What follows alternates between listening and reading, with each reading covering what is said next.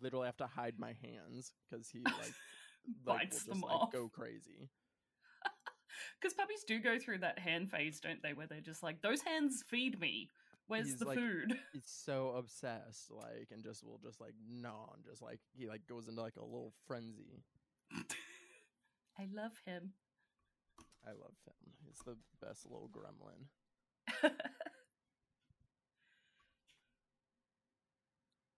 Oh, do you want up here? Are you gonna lay down?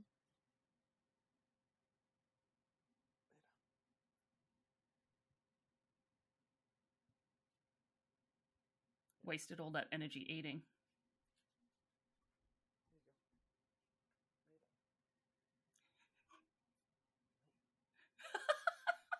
Nope, not happening. Goodbye. Did you pick him up with his harness? Yeah. They're so handy. I do Multi-purpose. that, or like because they have like so much neck skin, you can like Yeah. literally just like neck skin them. Yeah, that's how I pick up my cat. Stop it. Are you ready? Let me break out a backup chew. There we go. There you go. All right, I'm good to go now. Cool. I'll do an intro and then we'll get started. Dope. Thank God it's Friday. You're listening to TGIF, the horror movie podcast that brings you all the casual conversations about your favorite or not so favorite horror movies with your host, me, Kat. This week, I am joined by your favorite disco horror cult daddy, filmmaker, and host of the Bloody Blunts Cinema Club podcast, Devon. Welcome. Hello. Thank you very much. And yes, thank goodness it is Friday. I usually work on Friday, so instead of working tonight, getting to talk one of my favorite movies, much better use of a Friday.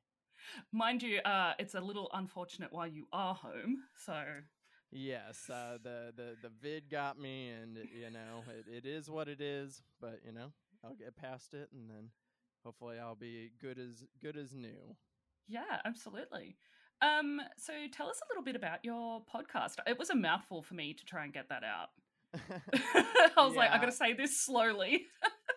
Yeah, I'm a sucker for alliteration whenever I write stuff.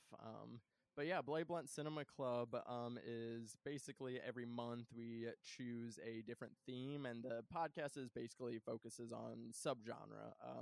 I think it's, you know, very interesting how, you know, we have horror as this very big umbrella, but then at the same time there's so many, you know, more subgenres, and like, you know, you can get them even more specific, you know, into like very specific subgenres. I like to see the things that kind of connect within that. So it's like each month we'll pick a theme, and then I have a guest on as well, and then they'll pick a movie and I'll pair it with something, or if it's like a really good movie, we'll just focus on that, or sometimes we'll even do a whole franchise. Like you never really know, but you know, it's a good time, and I just get very stoned while I do it. So that's the crux there.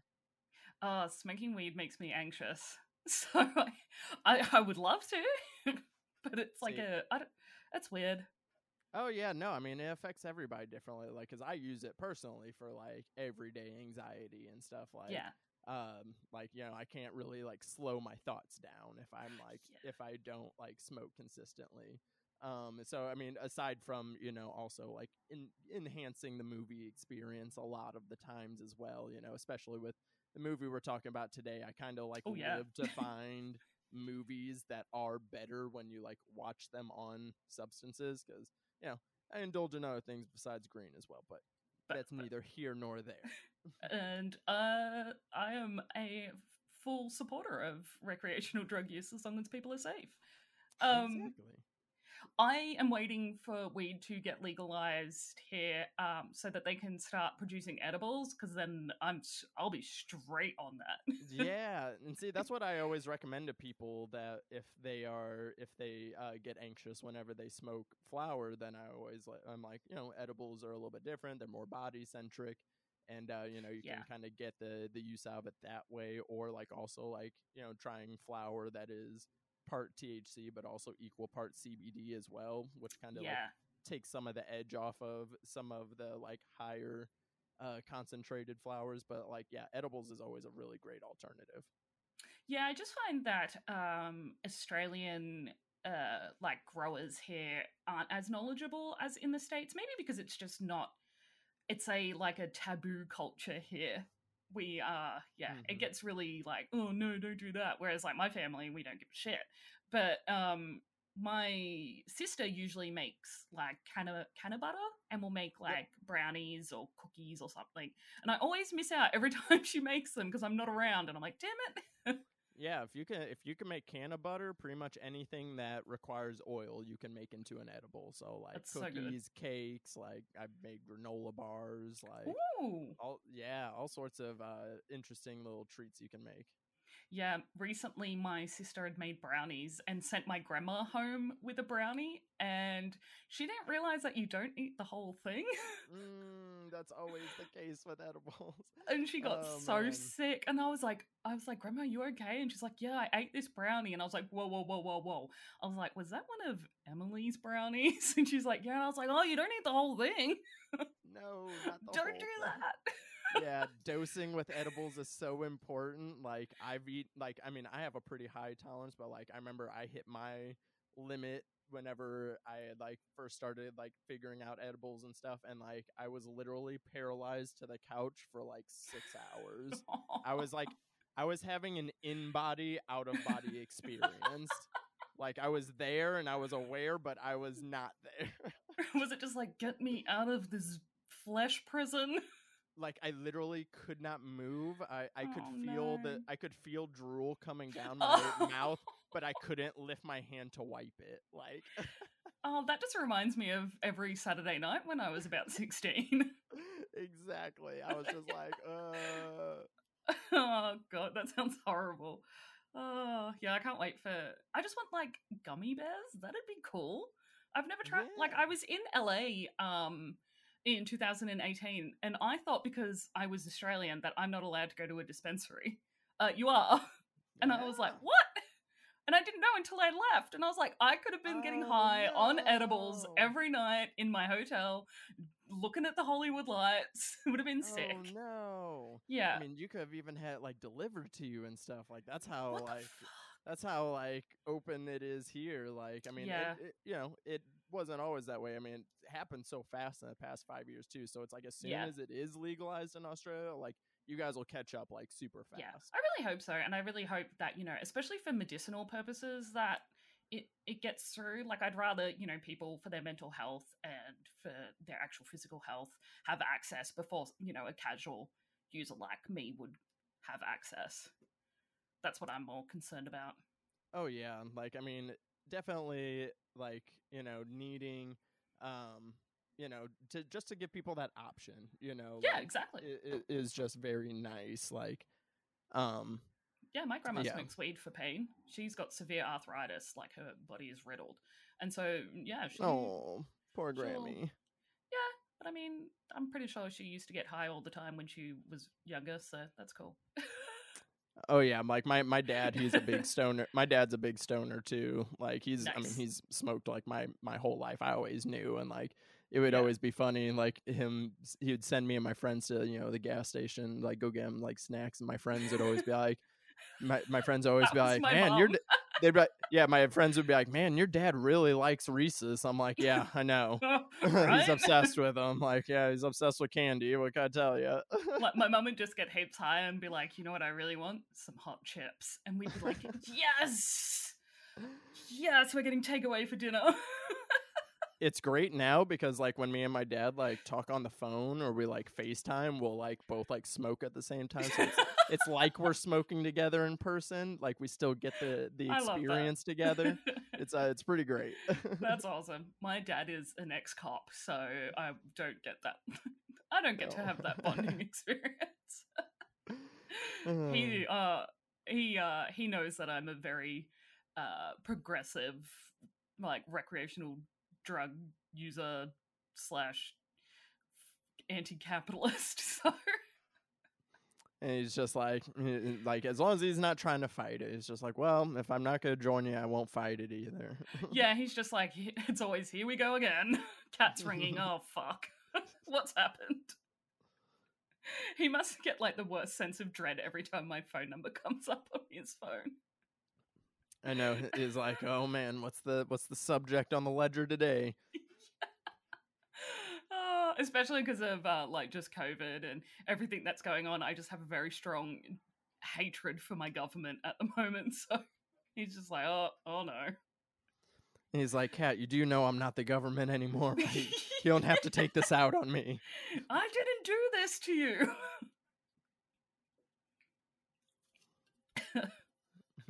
My poor dad. Dad, I love you. He doesn't listen to the podcast. He doesn't like horror movies. Aww. Although it's his fault because he brought home The Sixth Sense the year that it came out because he's like, I like M. Night Shyamalan, so we're going to watch The Sixth Sense. Yep, he started it. See, It's maybe if he smoked some weed, he would enjoy them. Maybe. I would seriously, I think I'd just drop dead if I ever saw my dad smoke weed. Like, just from sheer shock. Like, holy fuck, dad is, like, smoking a joint. I'm dead. That'd be it. Like, can I interest you in a jazz cigarette, Dad? My dad is really, like a straight line kind of person, right? And before we get started, I have to laugh about this. But he called me with some good news. Now, I'm 31, and he's like, oh, Daddy's got some good news for you. And I'm like, oh, Dad, can we not use the word daddy anymore? Like, yeah, like this takes on a different meaning now. Like we can't, yeah, especially don't refer to yourself to me. No. No, stop that. Especially because my dad doesn't have daddy energy. He just has dad energy. Like, that's it. Like, no, you are not a dad. You are strictly dad. Dad. That is it. I'm really sorry to break it to you. I was like, Dad, I have daddy energy. You have dad energy. And he's like, what does this even mean? Yeah, it's just like, can I go now? I'm surprised my family just don't hang up on me because they're just like, fuck this. Like, fuck listening to this shit. Oh, we gotta love them. Shout out to all the dads. Dads are just they're such special creatures. Yeah, and the daddies too, but separately to the dads. Yeah, separately to the dads. So today we're actually talking about Mandy, and I had only watched it for the first time when you were like, "Let's do Mandy." I don't know what's wrong with me. I'm so happy that I got to introduce you to it. Because it is one of those movies that, like, you never know how people are gonna react to it, but at the same time, it's just great to show people. I mean, I feel like that goes with a lot of Nick Cage movies.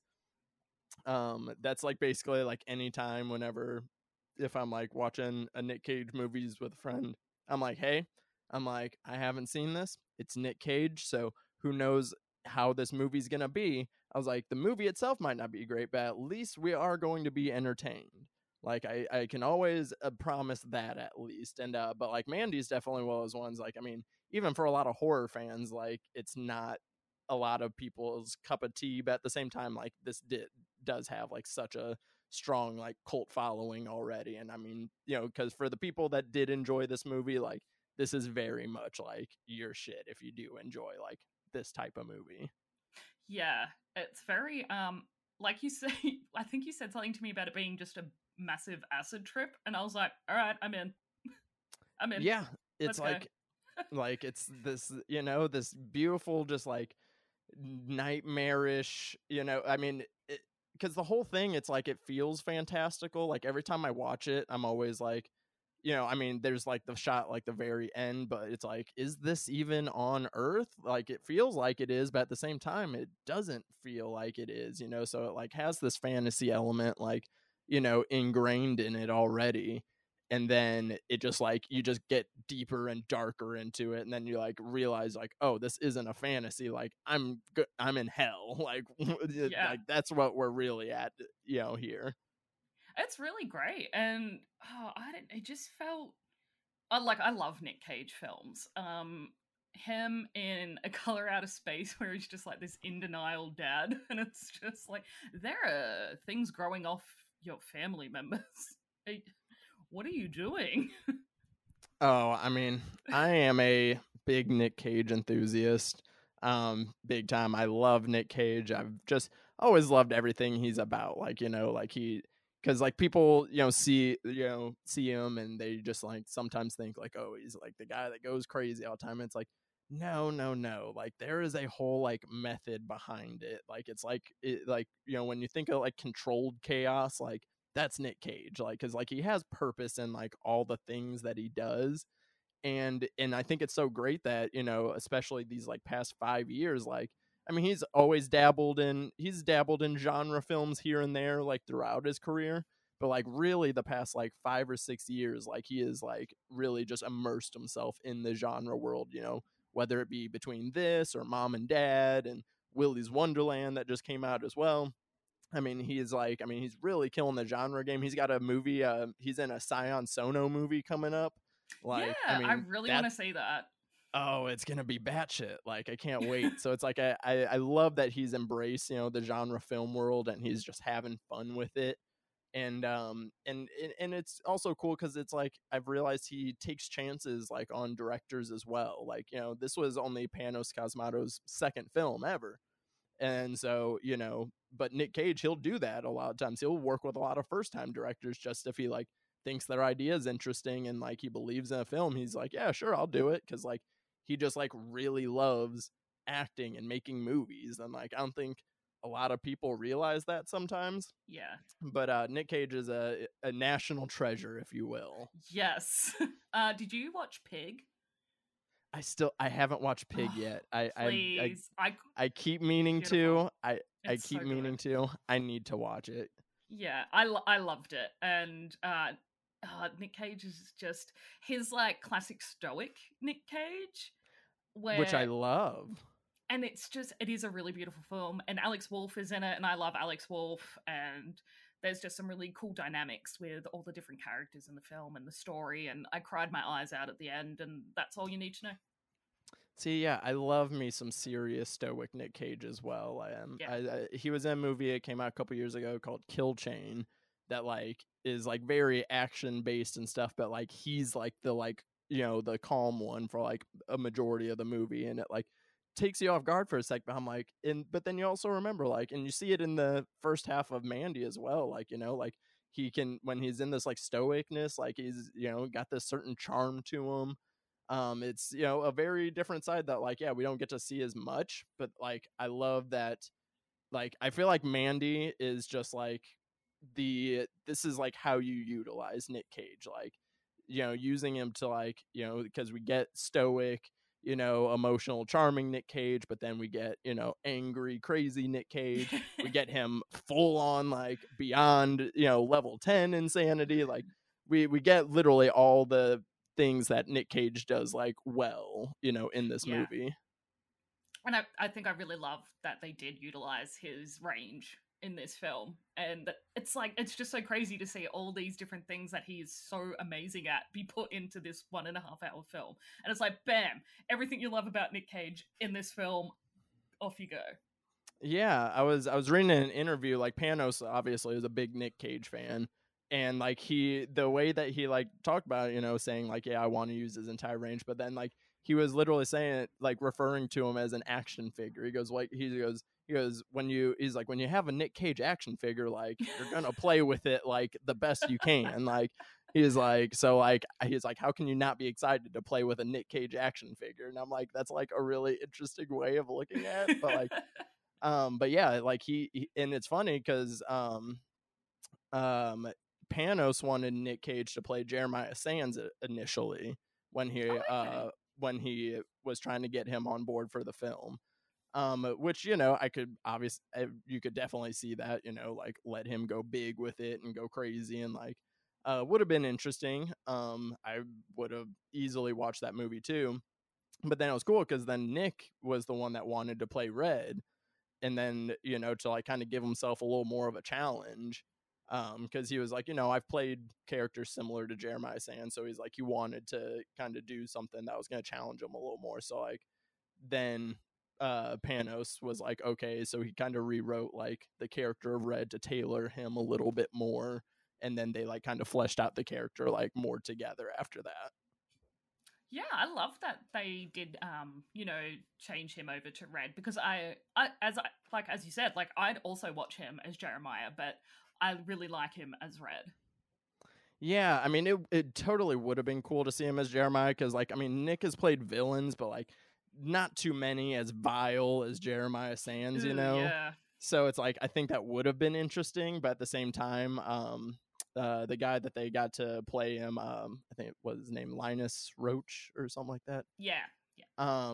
Is fantastic. So I mean, they found a really great counterpart to play him still, and I think that's the case here too. Is like, I think there's a lot of actors that could have played that Jeremiah Sands role, but maybe not as many that could play Red. Yeah, absolutely agree. So a little bit about the film before we dive right in. So Mandy is a 2018 psychedelic horror film directed by Panos Cosmatos, produced by Elijah Wood, and co-written by Cosmatos and Aaron Stewart Arn.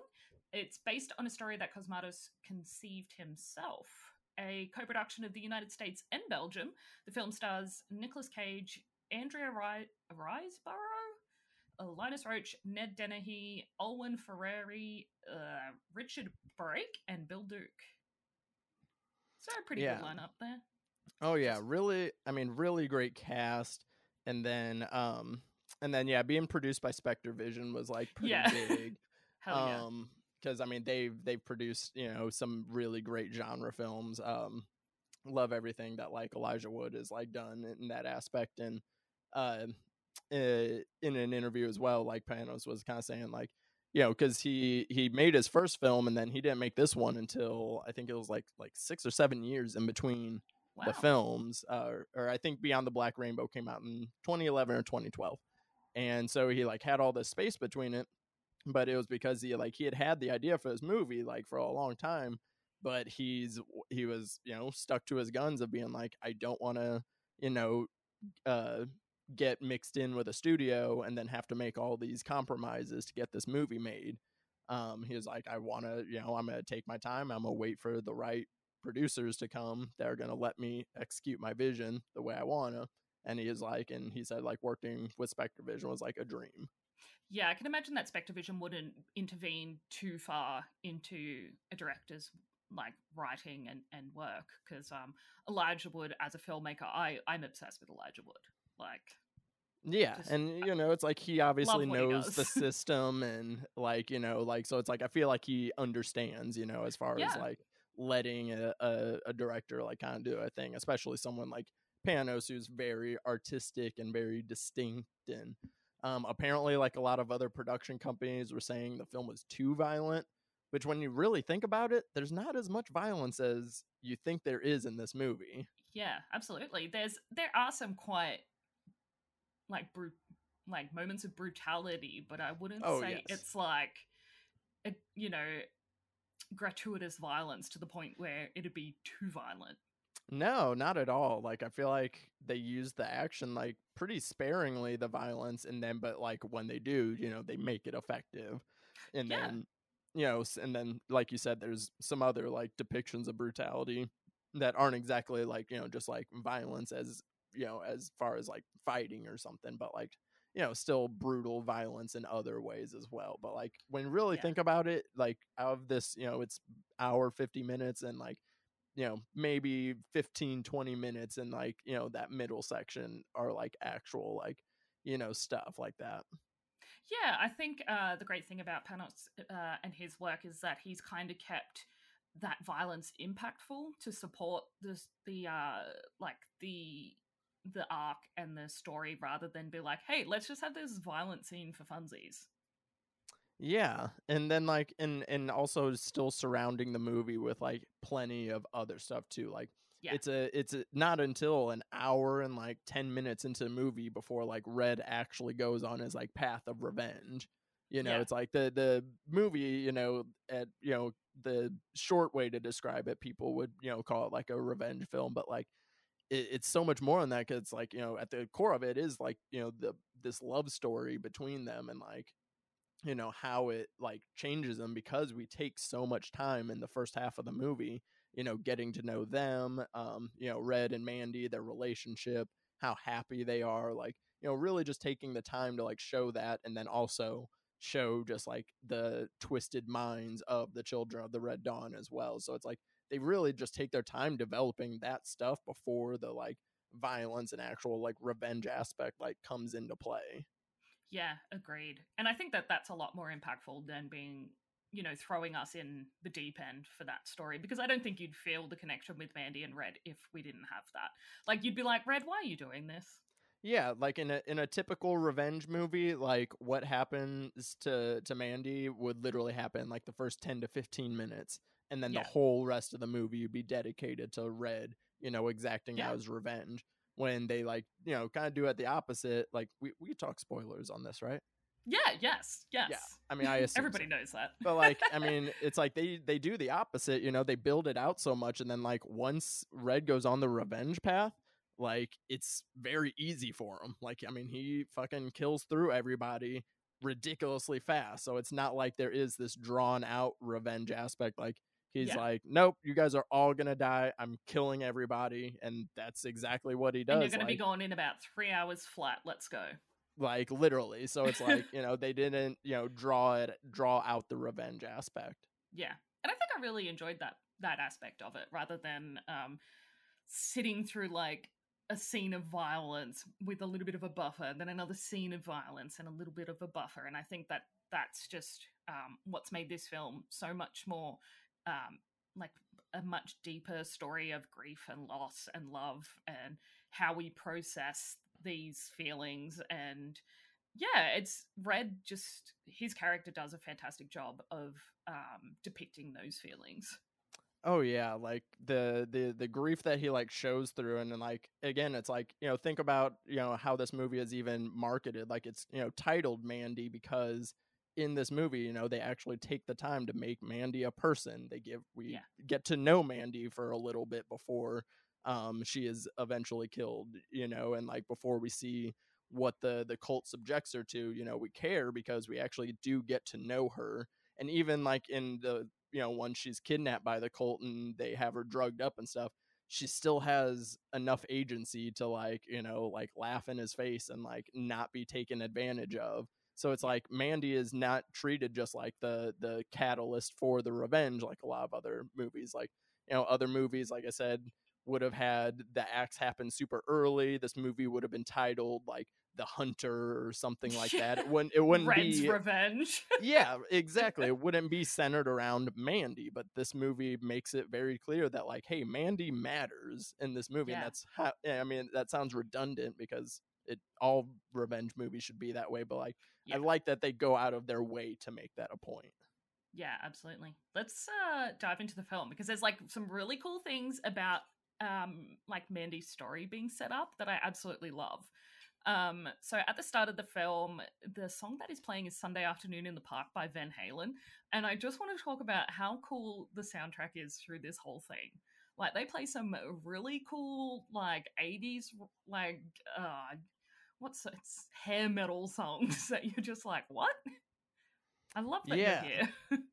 Yeah, and it's like, but like the deep cuts though, like not even just as much of just like the like typical, and then like like between the music that they chose, but then also this was one of the last scores done by Johan Johansson before he passed away. Oh, no way. Yeah, I think this was the like actual like last one that he like worked on. Wow. That he like completed before passing.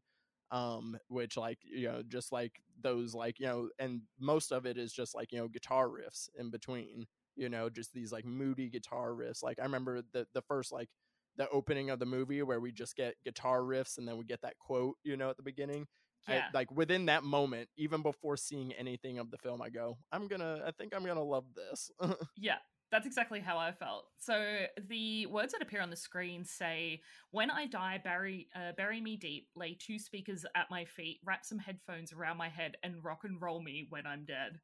And I'm just like, I want that on my fucking tombstone.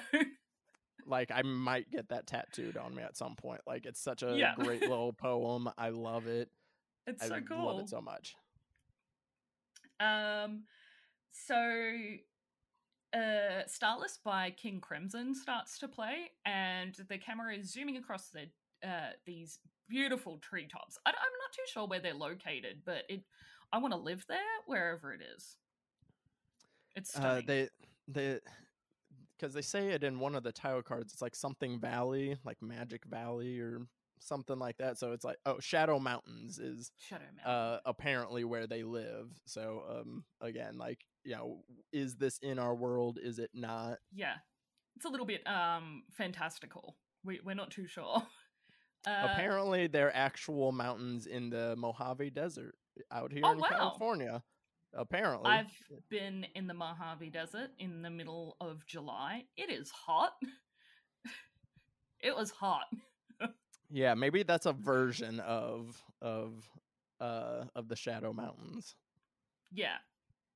So we meet Red, who is played by Nick Cage, and he is a tree lopper who works with like heavy machinery, and him and his like crew are leaving. So they get in this helicopter, and there's these gorgeous like views of the forest below them, and you don't get that here. Like, you really don't.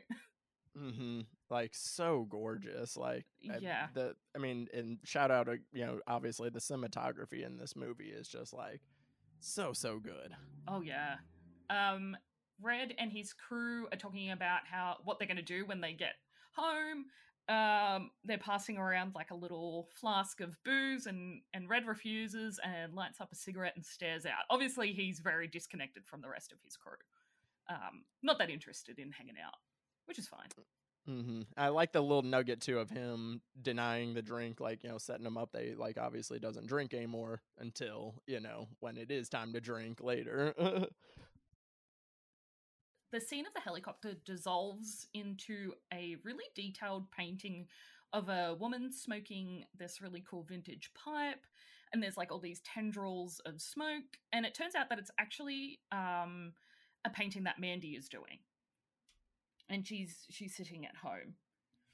Which I love the use of like the mixed media in this, like how we get like, you know, we get the paintings, and then we kind of get some more like animated stuff a little bit later as well. I like that how they like kind of mix that in. I kind of wish there was a little more, honestly. Yeah, it's really cool. It's like a nice because they use it as like transition pieces for the story, and I think that that's really cool having that in there. And Mandy looks like this 70s babe with her glasses and her like she's got like a Ringer t-shirt on, and she's just stunning. The actress that plays her is stunning. Yeah, Andrea Riseborough is she has like, you know, like she just has that one of those very unique, distinct looks. You know, I remember seeing her first in Birdman. Was like the first thing that I remember seeing her in, but then like you know, this kind of blew her up, and then Possessor on top of that. Like, yeah, very great actress. Oh, Possessor is probably one of my favorite films of last year. So yeah, she likes her weird genre films, definitely. Yeah. So she's just been sitting at home, smoking weed, painting, and they both have this really cool dynamic between them, and it's just nice and relaxed, and you can see how happy they are together, and it's like they fit into one another in a way. Like, oh yeah, like there's so many like little things that they do that I just love, that like just show their like their happiness with each other, how they like kind of just get each other, you know. There's like the simple moment where he's looking at what she's been painting and she's describing it, and like while she's describing the painting, like he like has this look of just like he's so proud, and she's like stroking his beard. I'm like, this is goals. Like that's goals right there. And like just in like that one little interaction, like you like buy into their relationship. Yeah, they're very magnetic, and I really love that about the two of them. Later that night, they lay in bed and they're talking about their favorite planets and stars. And I love this because Red says Galactus, and she's like, "That's not a planet." Yeah, she goes well, because she goes, no, he eats planets. And yeah, Red says he eats planets, and she was like, and that's okay. and that's Nick Cage being a big comic book nerd. Yeah. For anybody that doesn't know who Galactus is, like, Nick Cage is a notorious comic book nerd. Oh, that's awesome! I knew who Galactus was, but I didn't realize that Nick Cage was a comic fan. That's cool. He was almost Superman. We were Yeah? we were this close to a Nick Cage Superman movie. I mean, we did get to hear him voice Superman in Teen Titans Go, so I mean, it's gotten close. Almost. And Mandy says that her favorite planet is Jupiter. I like that. I like Jupiter. Jupiter's pretty. Yeah, and her like reasoning is because like it's a constant storm that's been going on for like 1,000 years, like on the surface. I'm like, that is pretty rad. That's pretty cool. But just on this scene, that like the colors that they're using and how they're using like these pinks and orange and red, and they just seem to like melt together so beautifully. Mhm. Even though like red is such a harsh color, yeah, the palette they use for this film is just mesmerizing.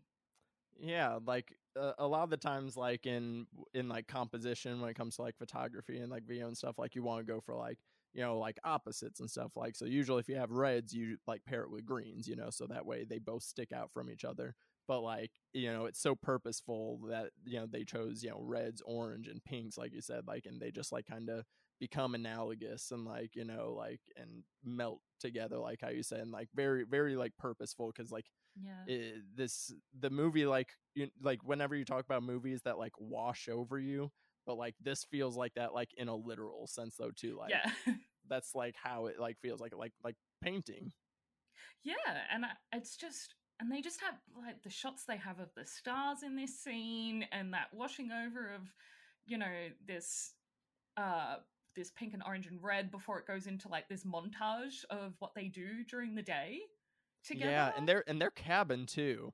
That this isn't talked about enough. This cabin is just amazing. It has like all these different levels to it, but it's also like a very like wide open like plan, and like the windows, and like the they get to look at the stars while they go to sleep. Like, oh man, this thing is immaculate. It looks like a very place like heaven to be home in. It'd be awesome. It's just stunning. Like when I saw in the scene where the cult members are coming to their house, and you just see that big open shot of how big this house is, and you're just like, that house is gorgeous. What the hell? Is like they like live in like a little like woodland tree house, but it's like gigantic. Like I love me some good house porn in movies, and like this is it's really good. Yeah. So in this montage, we see Mandy and Red. They're on this stunning lake in a boat, and later on we see them sitting by a fire by the lake. And they actually, I read somewhere that it's actually like they have a campsite that is further away from their home that they go to. I actually read the script for this film, so I was like, oh yeah, I was just like, I need to know everything that people are saying, because on Shudder, I don't think they had like closed caption at the time, and I can't watch a film without subtitles. So I was like sitting reading the script as I'm watching the movie, and you'll have to send that to me, because I'll see if I can find it. And it's just a really beautiful scene where we see Red looking at Mandy through this like through the fire and the smoke, and she's actually sitting in the water still because it's obviously summer, I'm assuming, and yeah, she just looks what's the word, like not like ethereal, like not real. Yeah, like I feel like they even like, because like I think she has like that, like she might have like that scar in real life a little bit, but like, or they just like made it even more pronounced that like, you know, like she has this like, they like highlight this like, you know, quote unquote flaw, but at the same time like she just still looks just like perfect, like Yeah. in her like ness. Like, I don't know how to describe it. Yeah. It's just a really stunning scene. And they just give you so many of these throughout the whole film, and you're just like, stop it. I was on a lot of edibles the first time I saw this. So like literally the first time I saw this, I mean, I was just slouched and was just like stuck, like just like mouth open. I was just like, the sights so gorgeous, the music so gorgeous. I'm like, I can't handle this. Yeah. Can we stop? I'm gonna explode. I love this next scene. So after they've fallen asleep at their campsite, the next morning Mandy wakes up and she's wandering through these wide open woods, and I think she's just going for a nature stroll, just hanging out. Yeah. And there's this pool of bright light that Mandy starts to walk towards, and I feel like it's like in a forest, you know how the light will come through the trees and it like hits certain areas, but the way that it's captured is it's just beautiful, and this forest just looks like I want to be there. Yeah, and lay on some like moss or something. yeah, like the colors are like so intense, but like because the movie like has a lot of what I call like spooky nonsense, and like something like this is like one of those, because then like, you know, as like, you know, the van of the children of Red Dawn, when they like drive past her later, like when we kind of have that similar shot, like the red like intensifies like so much more, and they'll do that in a lot of scenes. They'll like make the color like get drastically like more intense to like emphasize like the emotion of that scene. Yeah, and that does happen because as she is in the forest, she comes across a dead lamb. Yeah. And it's like very foreboding and ominous, and the soundtrack is just like this like buzzing, like like a frequency where you're just like, oh, I don't like, oh, I'm uncomfortable. Like, and the beautiful thing they do with this is it'll just stop. It doesn't fade out. It just cuts off, and you're just like, so is the bad stuff over now? Good. Yeah, I can't remember what movie it was. I watched a movie like a few weeks ago that like kind of did that, and I was like, I like how it's doing this. Like it, like, you know, there is like a difference like between when you like fade the tracks in out versus like, yeah, like have those like abrupt like stops to it, and yeah, like super effective in this. Yeah. Later that night when they're at home, Mandy and Red are talking about how they should move away from this place and that they don't like it. And I mean, obviously we don't live there, and we're thrown into this like one aspect and period of time in their lives. It's like, but I wouldn't want to leave. Yeah, it's like very interesting how like, because like, yeah, like from what we've seen, we're like, what, like this like seems perfect, like, and like you seem like you enjoy it, but like at the same time they're like, you know, this we don't like it. Yeah, let's go somewhere else. Or like maybe like, or maybe that like tells you like as a couple, maybe they move around a lot, like, you know, maybe like they kind of, you know, like, you know, because Red doesn't make friends with his coworkers, and like, you know, they keep to their solitude. So like maybe that's like their thing, that they move around like quite a bit, you know, and like, oh, they're already kind of getting tired of it. Maybe being, they seem like the people that would be like, it's too perfect, we hate it, you know, like when's the penny gonna drop?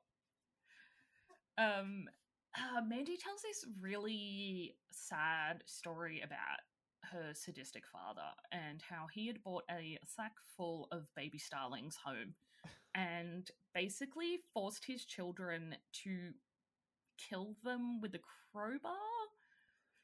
Yeah.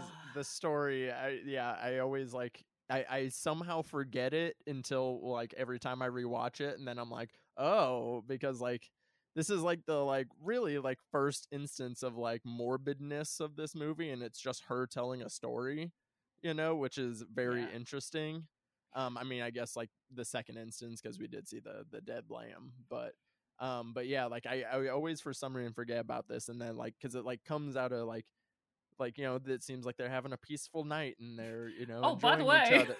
Yeah, and then by the way, did I ever tell you about that time my dad made us kill a bunch of starlings? Like, what? I'm sorry, who are you? But I think it kind of reinforces this whole concept of Mandy being very, not necessarily resilient, but won't let anyone take her power away from her. Mm-hmm. Because we do see that, from when the cult comes, that she doesn't let them take her, like you said, her agency away. And I think that maybe this incident with her father is what spurred her into that kind of, I won't let people walk all over me. I won't let people make me feel powerless like my dad did. Yeah, I could totally see that. Like that would make sense, and then like also just for the sense of like, how this scene just like kind of comes out of nowhere and like ruins like this like really nice moment is like kind of like, foreshadowing on how like this is going to happen when Mandy gets kidnapped as well. Just like something like kind of cutting out of nowhere, and then it's just like bam. Yeah. And like you going back to what you were saying about how they move around a lot, the fact that Red refers to their home as this place tells me that they don't really have a sense of permanency with where they are. Mm-hmm. And it's kind of like, oh, we can just move on because it's just this place. Yeah, that is very true. Like the very specific wording of that. Yeah, like do they just put their house on like a back of a truck and they're just like, come on, let's go. We'll go in the next place. That'd be cool. Probably. They probably like take like half the stuff that's there and then they just like leave the other stuff. They're like, this will be for whoever comes next. Oh, that'd be cool. Probably don't even care about stuff. They don't seem like they care about stuff. Yeah, pay it forward. They can have this beautiful glass windowed house. The next afternoon, Mandy is reading a paperback novel by named Seeker of the Serpent's Eye by Lenora Torr. And we hear a voiceover of Mandy reading the pages of her book, and it's quite foreboding because I think they're talking about like people going to hell and all this kind of like really foreshadowing kind of stuff where you're like, whoa, what's happening? Yeah, and then like, and just like also the way that she like the way she like interacts with people, like you can tell like she doesn't really care about this job. Like she's more into the book anyways. She's just like, oh yeah, I guess I'm working like here, and then like fuck, like sorry, like, forgot I was here. Yeah, exactly. Because I think so. She walks between her job at the local convenience store and their home. And on her walk home, I really love this because the road is just full of like a summer fog. Like, I don't know, it's a hot. If you don't live in a place where it gets really hot, you won't know what we're talking about. Yeah, like it and like just because of like the like this was shot on film and stuff, like so it's like you like feel like the texture from that too. Yeah, like the scene just like looks muggy because it's also like again like it like starts off like it's already red and then it's just like intensifying as like the scene progresses as well, and just like oh man, like I like why am I getting hot? Like I'm just it's palpable. You're just like I'm sweating from this. Yeah, big time. So whilst she's walking, a long cab camping van full of adults, I will just add that's just really creepy adults, and they are members of the Children of the New Dawn, which we don't find much out about really, because it's not like people are like, oh, stay away from them. those crazy cult people. Yeah, no, they're their own thing. We'll say that's a great metal band name. Children of the New Dawn, like really do love the name, even though they are disgusting humans. Yeah. But yeah, like they are just we don't really hear anything about them, and it's just like, and it's very small, so it's like it's like it's barely a cult. Like I mean, there's like 5 or 6 of them. So it's like, I don't even know if you can call them a cult, but I don't know what the term underneath that would be. A mini cult. A mini cult. a toxic collective, maybe. I don't yeah. I love this because, as the van, because I love that they slow this down. Like the paths crossing of Mandy and this van and Jeremiah watching her, and it's like it feels so like not lazy but just really like a daydream almost, where You know, he's having a moment Yeah. and she's just off on her own world. Like, I'm just going Yeah. home. I mean, and like again, because it's like, you know, the scene is like depicted like red, so it's like for him, like you said, like yeah, he's like having this moment, like whoa, he's in awestruck, but like we're watching it, we're like this is very creepy because like you look disgusting, it's slow, it's red, it's foggy, and like it's not like she doesn't even smile at them, so it's not like he could be like oh like you know like I Oh was my taken god, back. love at first Like sight. she just looks, she's just like okay, you know, and it's like yeah, it's two very different things happening. Yeah, because she's just, who the fuck are all these people in this old school van, and why hasn't that man washed his hair in 6 years? Like they're all so odd looking. They're so Like oily looking. the young one with the mullet whose like mouth is always open. Like they're all just such weird odd people. I'm like, ugh, like so creepy. But they're the kind of people you'd expect would be easily manipulated into being in a cult. Oh yeah, like 100%. Yeah, they're probably also Republicans, so, you know. Yeah. And I do like how like after this scene too, we like do shift to like their perspective, like point of view for Yeah. like and for like a good minute too. It's not like, you know, they just like kind of we pop over with them for like a scene or two. Like we could go and spend 20 separate minutes just with them, you know, and then we kind of like really see what they're about. And it's like I like again like taking the time to like just like explore this fucking weird collective of weirdos. Yeah, and they are really weird. So we have a black screen and we have a new title screen which just says title Children of the New Dawn. So this is where we're meeting this collective group of people that are very interesting. And also note, second title card that's not Mandy still. So the next day, Mandy's back at work when one of the members from the cult comes in. And this is actually Mother Marlene. And she's acting quite, like, suspicious. But not to Mandy. Mandy's kind of like, oh, you're just a little bit odd. That's fine. Whatever. Mm-hmm. This is and my like, job, I guess. Like, trying to make, like Mandy's, like, passing it off as, like, small talk, but... Yeah, she shrugs off Mother Marlene as, like, just a chit-chat, but she's just being super creepy. Yeah, like, she's just like, oh, like, this is some weird small talk, but, like, whatever. Like, again, like, because, like, Mandy's absorbed into the book, not really caring about, like, anything, so, like, doesn't really pick up on the weird vibes, the very sketchy vibes of Mother Marlene. Yeah. Afterwards, it cuts over to Jeremiah laying in bed. He is, like, lamenting over and brooding over Mandy. It's just because they live in like a dingy motel, like on the outskirts of town. By the looks of it, he looks like a sulking, tantrum throwing man. Oh, I like that's what I put in my notes. I was like, I love how our introduction is him just being he's like belittling all of his people. One like we see them come in the room one by one, and he we see his relationship with each one, but he is literally just I saw her and she looked at me and it was and he's like just so sad boy.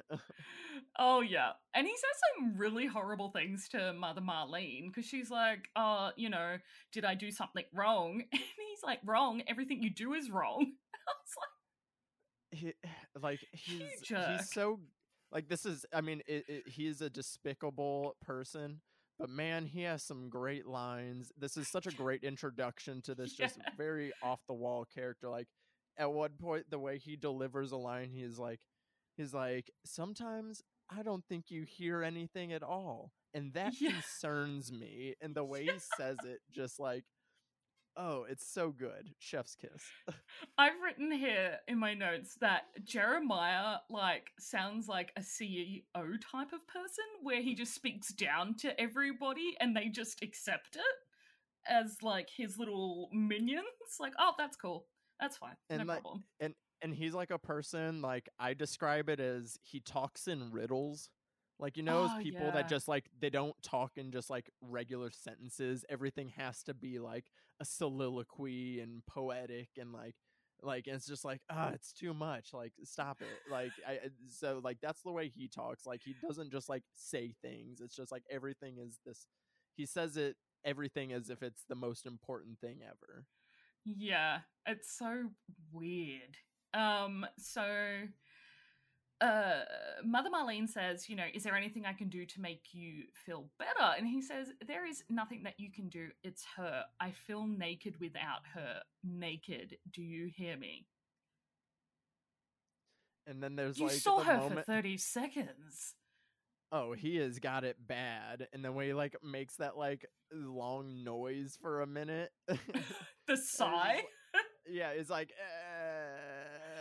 for like 30 seconds. Like he is so committed to the bit. I love it. So he tells Mother Marlene to bring in Brother Swan, and obviously his I don't what like cult followers, his followers are like they adore him for reasons unknown because he's a despicable human being, and he tells Swan that he needs to get the girl. Like you have to get the girl, you have to find her, and Sam tells him to bring in the Horn of Abraxas. So I tried to find out what the Horn of Abraxas is. Apparently it's not a real thing. And I was like, damn it! I would have really loved to have read some lore and like mythos about it. Yeah, it's like he brings in Brother Swan, and like Brother Swan is just like, oh, like what do you need? I got you, like anything you need. A glass of water. And then like basically like saying like they're like coming like they're still very vague in what they're talking about, but you hear sacrifice, you hear Horn of Abraxas, you hear them talking about the crazy biker people, and we're just like, wait, what are you guys I'm sorry, about to do? what? You're bringing what in? So I love the reveal of the Horn of Abraxas because he like grabs this like wooden box and it's like this soft leather and he's like unpeeling it and this ebony horn is there and Swan is like so ambiguous and he's like, you know what to do. And it's like, what is it? What do you mean? What are you doing? Right? Like, Tell me. like yeah, and and just like I love how it's just like so accepted. Like Brother Swan's just like, yep, no questions, I got you. Like whatever you want. Like we're out. Yes, I do know what to do, and it's like, what? I don't know what you're about to do, but all right. This, by the way, Brother Swan looks like he has 2 brain cells left, and they're fighting for 3rd place. That's how dumb he looks. Like so stupid. So I was like, I would not trust him with the Horn of Abraxas. He's like all like perpetually sweaty too, and like... oh yeah. And his hair is like always stuck to his sweaty forehead. Right. Yuck. These people are just really sweaty people, by the way. Yeah, it must be. I mean, it's probably really hot. I don't know about how humid it is up there, but I mean, definitely hot. Yeah. So Brother Swan and I think it's Lucy or I'm not too sure. There's like a group of them that go out into the woods and use the Horn of Abraxas to summon the Black Skulls, which are satanic deformed bikers. Yes. And this is where I was like, we are not on Earth. Yeah, exactly. And it's like, and they're fairly ambiguous. Like, they're like, they apparently were human, but then did too much acid, and then it like turned them into these monsters. But then it's like, are they also demonic in a way as well? It's like, and they just really don't explain it. There's like, and they look like Cenobites covered in tar, riding 4-wheelers. It's a whole vibe. They're riding ew. They're not even like riding bikes. Well, I think there was like I think like 1 or 2 of them were on like 4-wheelers, and like 2 of them were on motorcycles. Like, okay, that's okay. If they were like a quad bike gang, I'd be like, what? At least one or two of them were on quads, yeah. I have to ride a quad because I'm really clumsy. But so one of the leaders, his name is Scratch, and he approaches the children.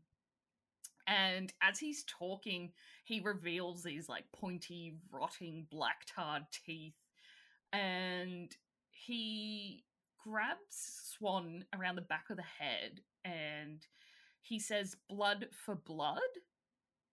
So I think this is where that whole sacrifice comes in. Yeah, and they brought like a on. teen kid. They brought like a little teen kid, that poor curly headed boy, to give to them. Here you go. Here's this little teenager. That's so sad. So he one of the children of the New Dawn go and grab this mason jar full of this grey gooey liquid, which we do find out later what it is. Yeah.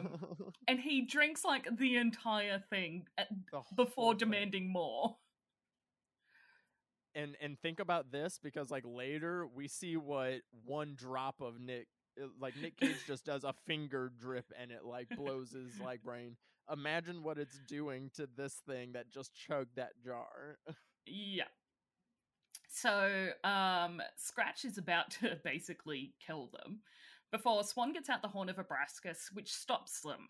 And Swan says, first things first. And then we cut back over to Red and Mandy, who are watching reruns of Three's Company. I was like, that's cute. Yeah, having just a chilling. Bangers and mash dinner, which is one of my favorite meals, not gonna lie. Yeah, just living their cozy little life in their beautiful cabin in the woods.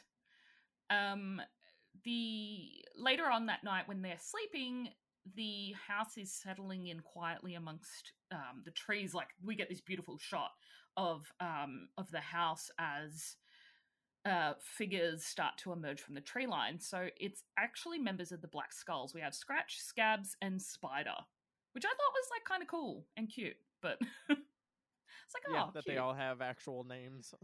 Yeah, that they're just not like these demons. They have autonomy. They've given them autonomy.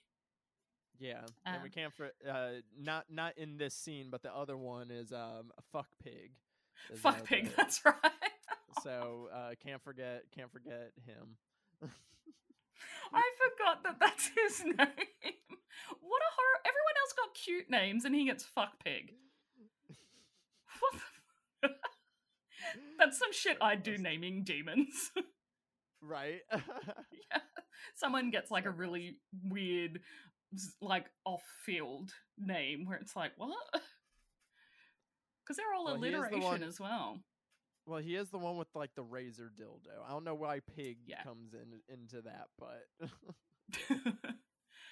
so they creep into the home and they basically grab Red and Mandy from their beds and drag them out into the living room.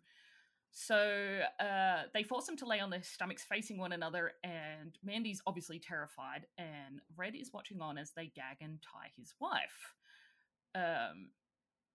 Red eyes off a gun that is mounted on the wall. One of the skulls notices the gun and removes it before slamming the butt of the gun into Red's head, knocking him out.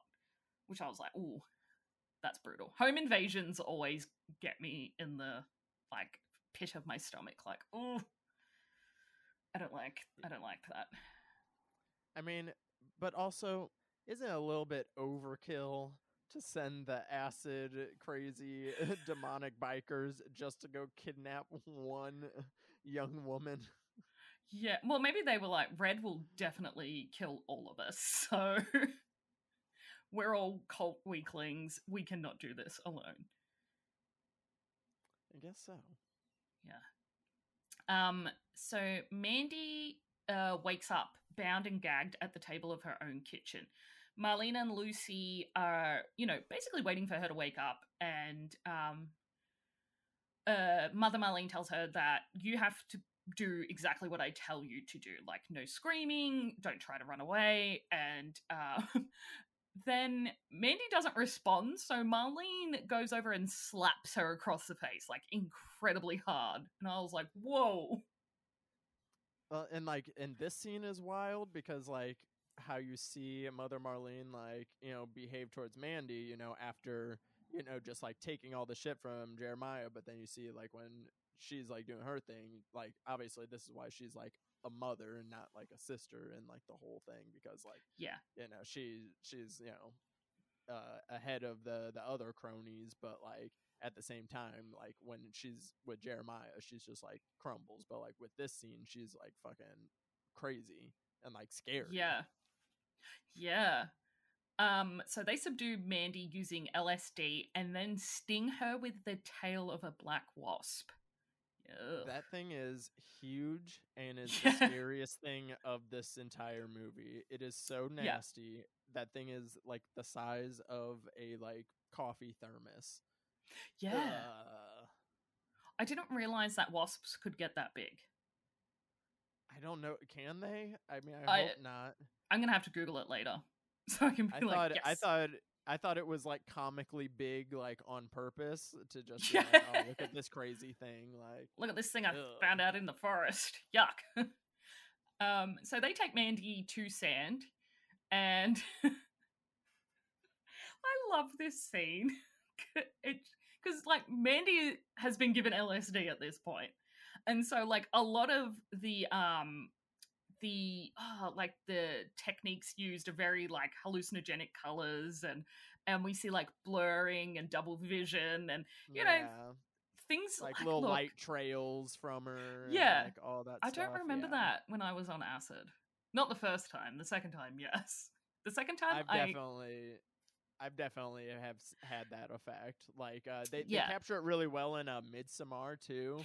Yeah, like, they really capture like good like acid trip effects. But like in this one, yeah, like just because of like the colors and how intense it is, you know, and I love how they're just, you know, chilling in the cult room, all tripping LSD together, like because they're all like a little fucked up.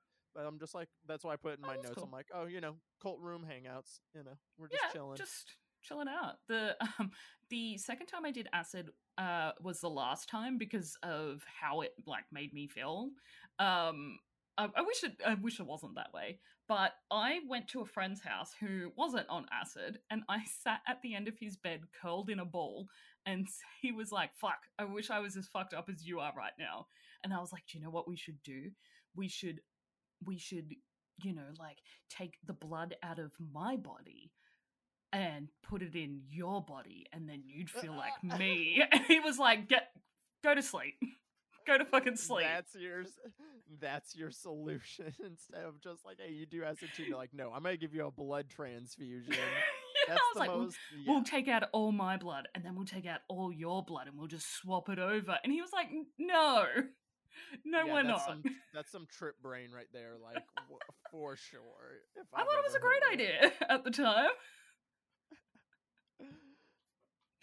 Fucking, and that's why I was like, that should probably be the last time I do acid. Yeah, next time you might actually perform a blood transfusion. Right? I'll probably think it's a good idea, like that, and that I know how to do it.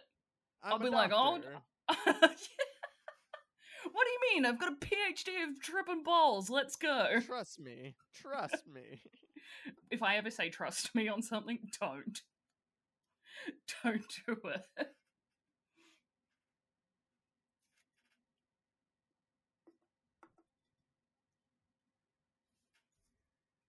Oh, sorry, I was packing a bowl. You're all right. Do you need some time? Oh, no, I'm good. Okay. But I really love this scene because he is performing a song about Mandy, and he's like, I wrote it about you. And she just loses her shit. Oh, yeah, she's like, wait, this is you? And he says something about, someone said that he's better than the Carpenters. And I was like, and like for me, I'm not really a fan. I was like, well, that's not really too high a bar to clear. Yeah, but, I mean, but just the fact that he like said that about himself, like, yeah, this is me. We're better than the Carpenters, actually. She just, Oh, her rejecting him and his like reaction to it is just so typical of just really toxic people. And so I was like, oh, I'm kind of glad that that's like a displayed reaction, because like she is just losing her shit at how ridiculous he is. Oh, I mean, I love how this movie, like, he's creepy, and like the cult, they're creepy, but they're never really depicted as, like, they never depict Jeremiah as like being like, someone to like legit fear. I don't Yeah. think, like, they very like because I mean our introduction is him having a sad boy fit, and then like now he like literally has this 5-minute monologue talking Oh, about himself, how he's been chosen, touched by the light. Jesus gave him permission to take anything he wants. Like, goes on this whole spiel, and then for her to just laugh in his face, and then it's just like, and then he's like, "Wait, what? What?" he also did take his pants off, and she was like, no. And then when she starts laughing, he starts angrily jacking off at her, like angrily. I'm But just she's like who does scream this? laughing. It's so Oh, yeah. good. She doesn't let it waver at all. She's like, no, I am going to continue to embarrass and humiliate you. I don't give a shit. Oh yeah, like she literally goes like wild with it.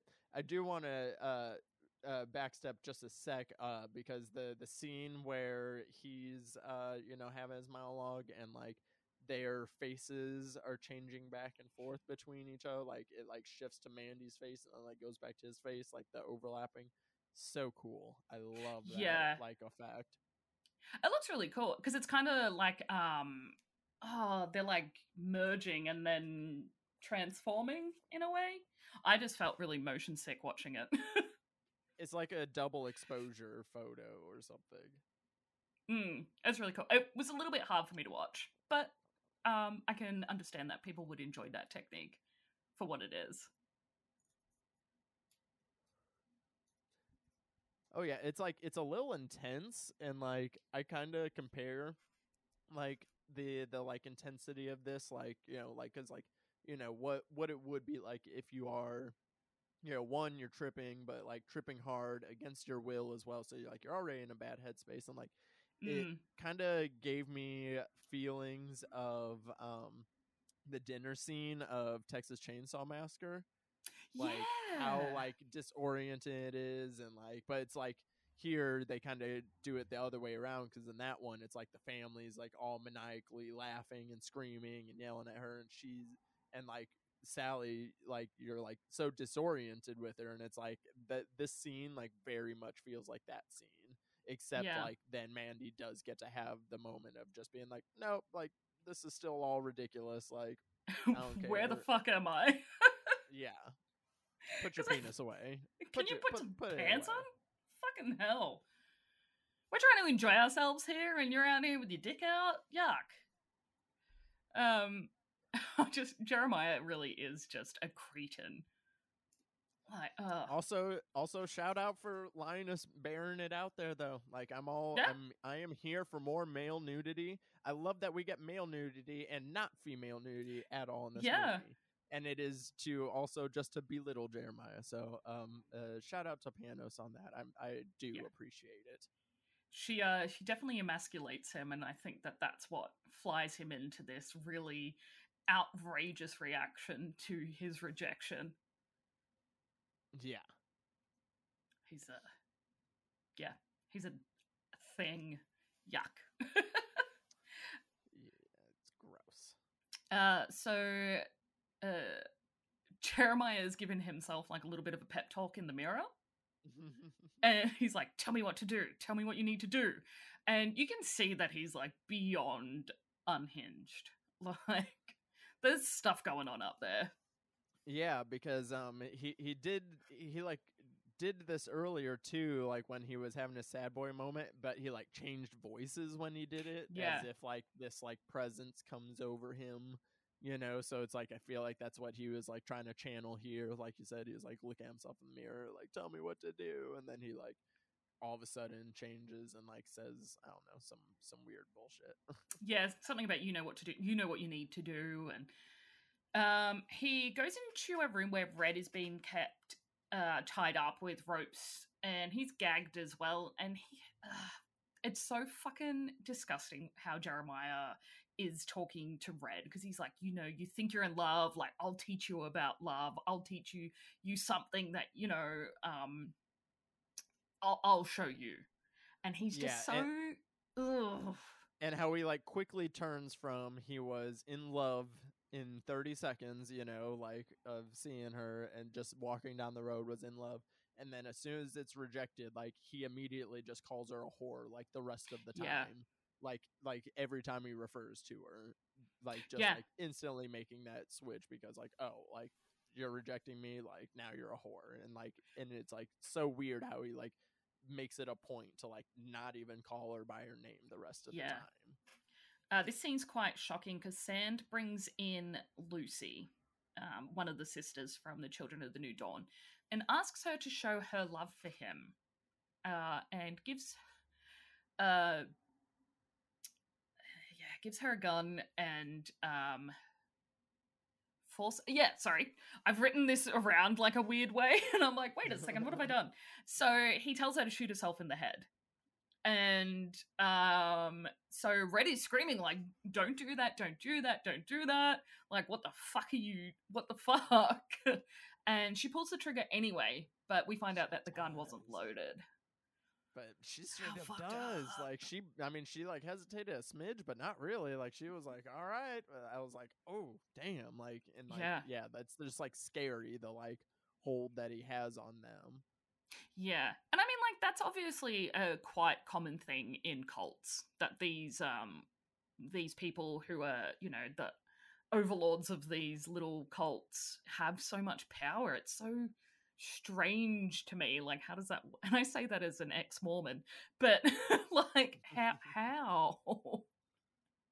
It's, yeah, like, just, like, all, I love, like, you know, like, we don't, like, know, like, how they came together either, like, that it just, like, makes you think, like, yeah, like, how did you find this guy, and then you just decide, like, yeah, I'm gonna go in this caravan and fucking just do a bunch of acid and do weird shit and kidnap people, like, what?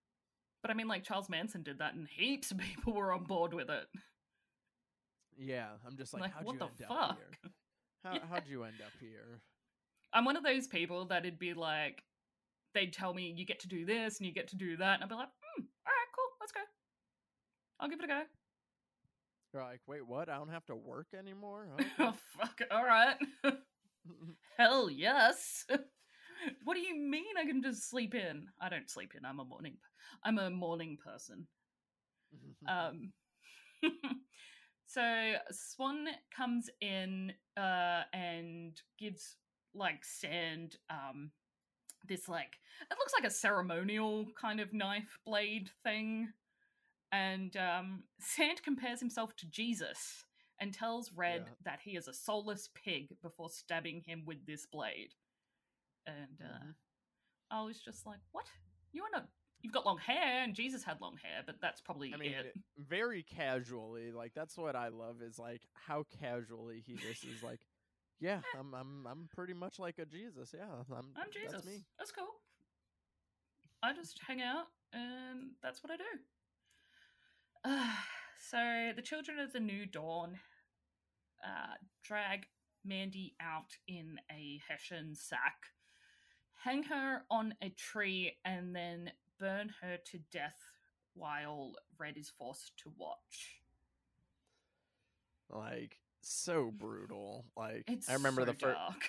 Like, I remember the first time, like, whenever I went and saw it was like first people like were like gasping like when they were like hanging her up, but then like once they like actually did it, like the theater like went quiet, and it was just like and then like, you know, like, and then like you like see like, you know, Red screaming, but like the scream is like silent though.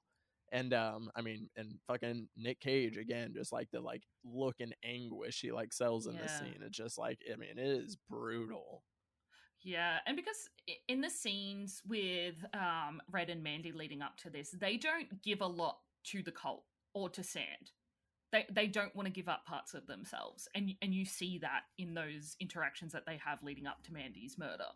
And I just find it really fascinating because it's like, obviously they're both incredibly strong and like resilient and stoic people. And yeah, it's just like you said also that, you know, the story of Mandy and the Starlings, for her then to be killed in a certain fashion is really it's really quite shocking. Yeah, it's like it gets me pretty much every time. Like, I mean, just like the whole, like, because I mean, it's this very long drawn out scene as well, like, in like, you know, but again, it's like presented in a way that's still like, obviously, like, it's, you know, like at least they put her in a sack and we didn't have to physically see it. Like, yeah, yeah, at least we didn't see him just like douse her, like, you know, herself in gas and light her on fire, but like still, like, oh, here's the courtesy that we'll give you, you know, like, oh, brutal. And I think I do enjoy that as a courtesy. Like, oh, I would not have wanted to see that. Yeah, good looking out, Panos. He goes, here, he goes, hey, I put her in a sack. It's not that bad, okay? So Red, who at this stage is completely and utterly broken, goes home and he's watching a Cheddar Goblin trailer, just chilling at home. Yeah, I love how this was just like such like a popular thing, like that, like now we actually have like Cheddar Goblin like t-shirts and like and like dolls and like Funko Pops and stuff. It's like super funny from this just like little random thing. I thought it really funny, but like also just because like, you know, Red is like just had this extremely traumatic event, and then just like to like walk in and then just like that's on TV, and it's just like really watching but Cheddar then, Goblin. Yeah. This scene was really, really incredibly sad, watching you know, Red have this emotional breakdown before this, like it's like a reawakening of who he was before meeting Mandy, almost. Yeah.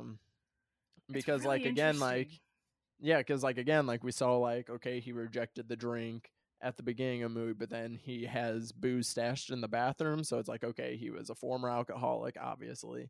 And then just like, you know, like apparently I think they said they like only did the scene like twice, and like that's Nick Cage. I don't doubt that.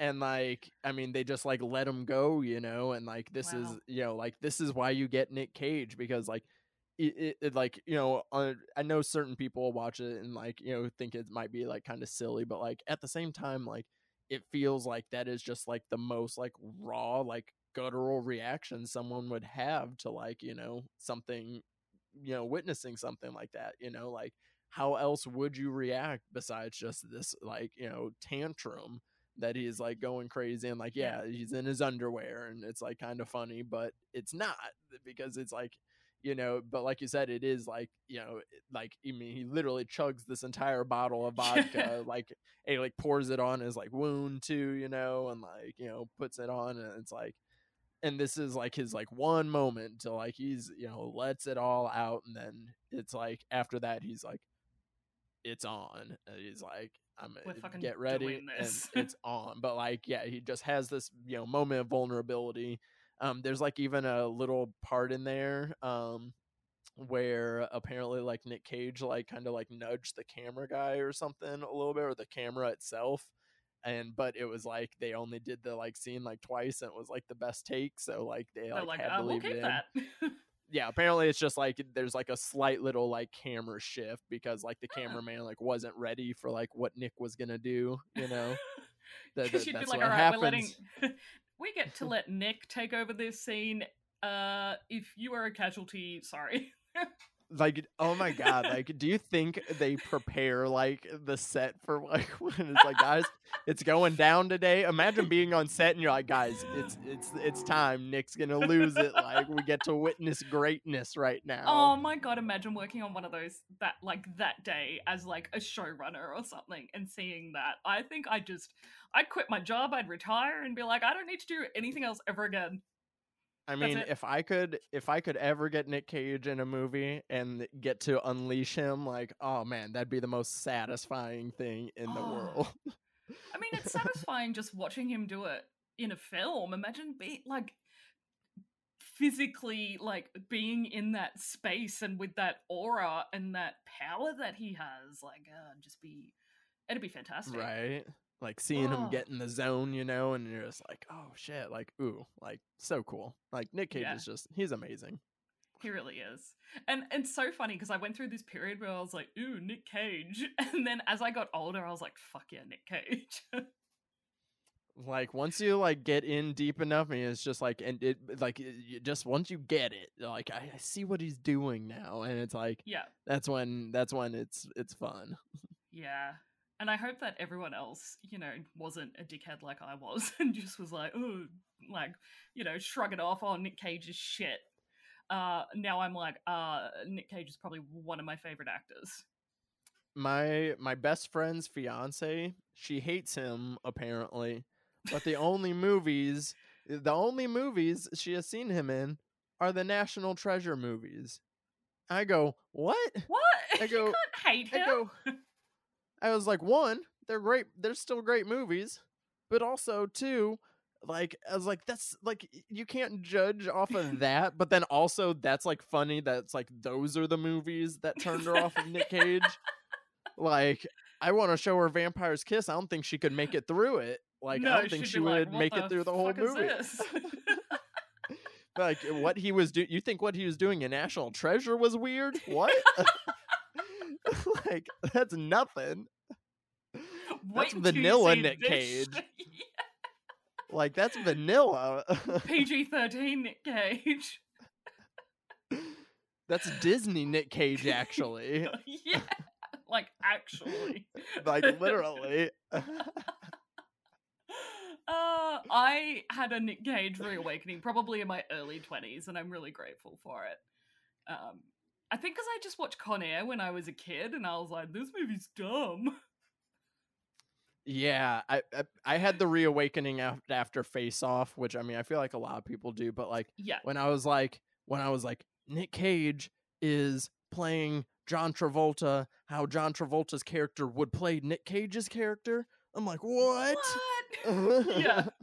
I rewatched Face Off ages ago because my partner will have like renaissances of like old films that both of us haven't seen for ages. And he like texted me one morning and he's like, we're totally watching Face Off tonight. And I was like, fuck, that is a movie I have not seen in forever. Let's do it. While we're last thing on the Nick Cage tangent, Yes. but another reawakening was I watched Drive Angry for the first time like a year ago.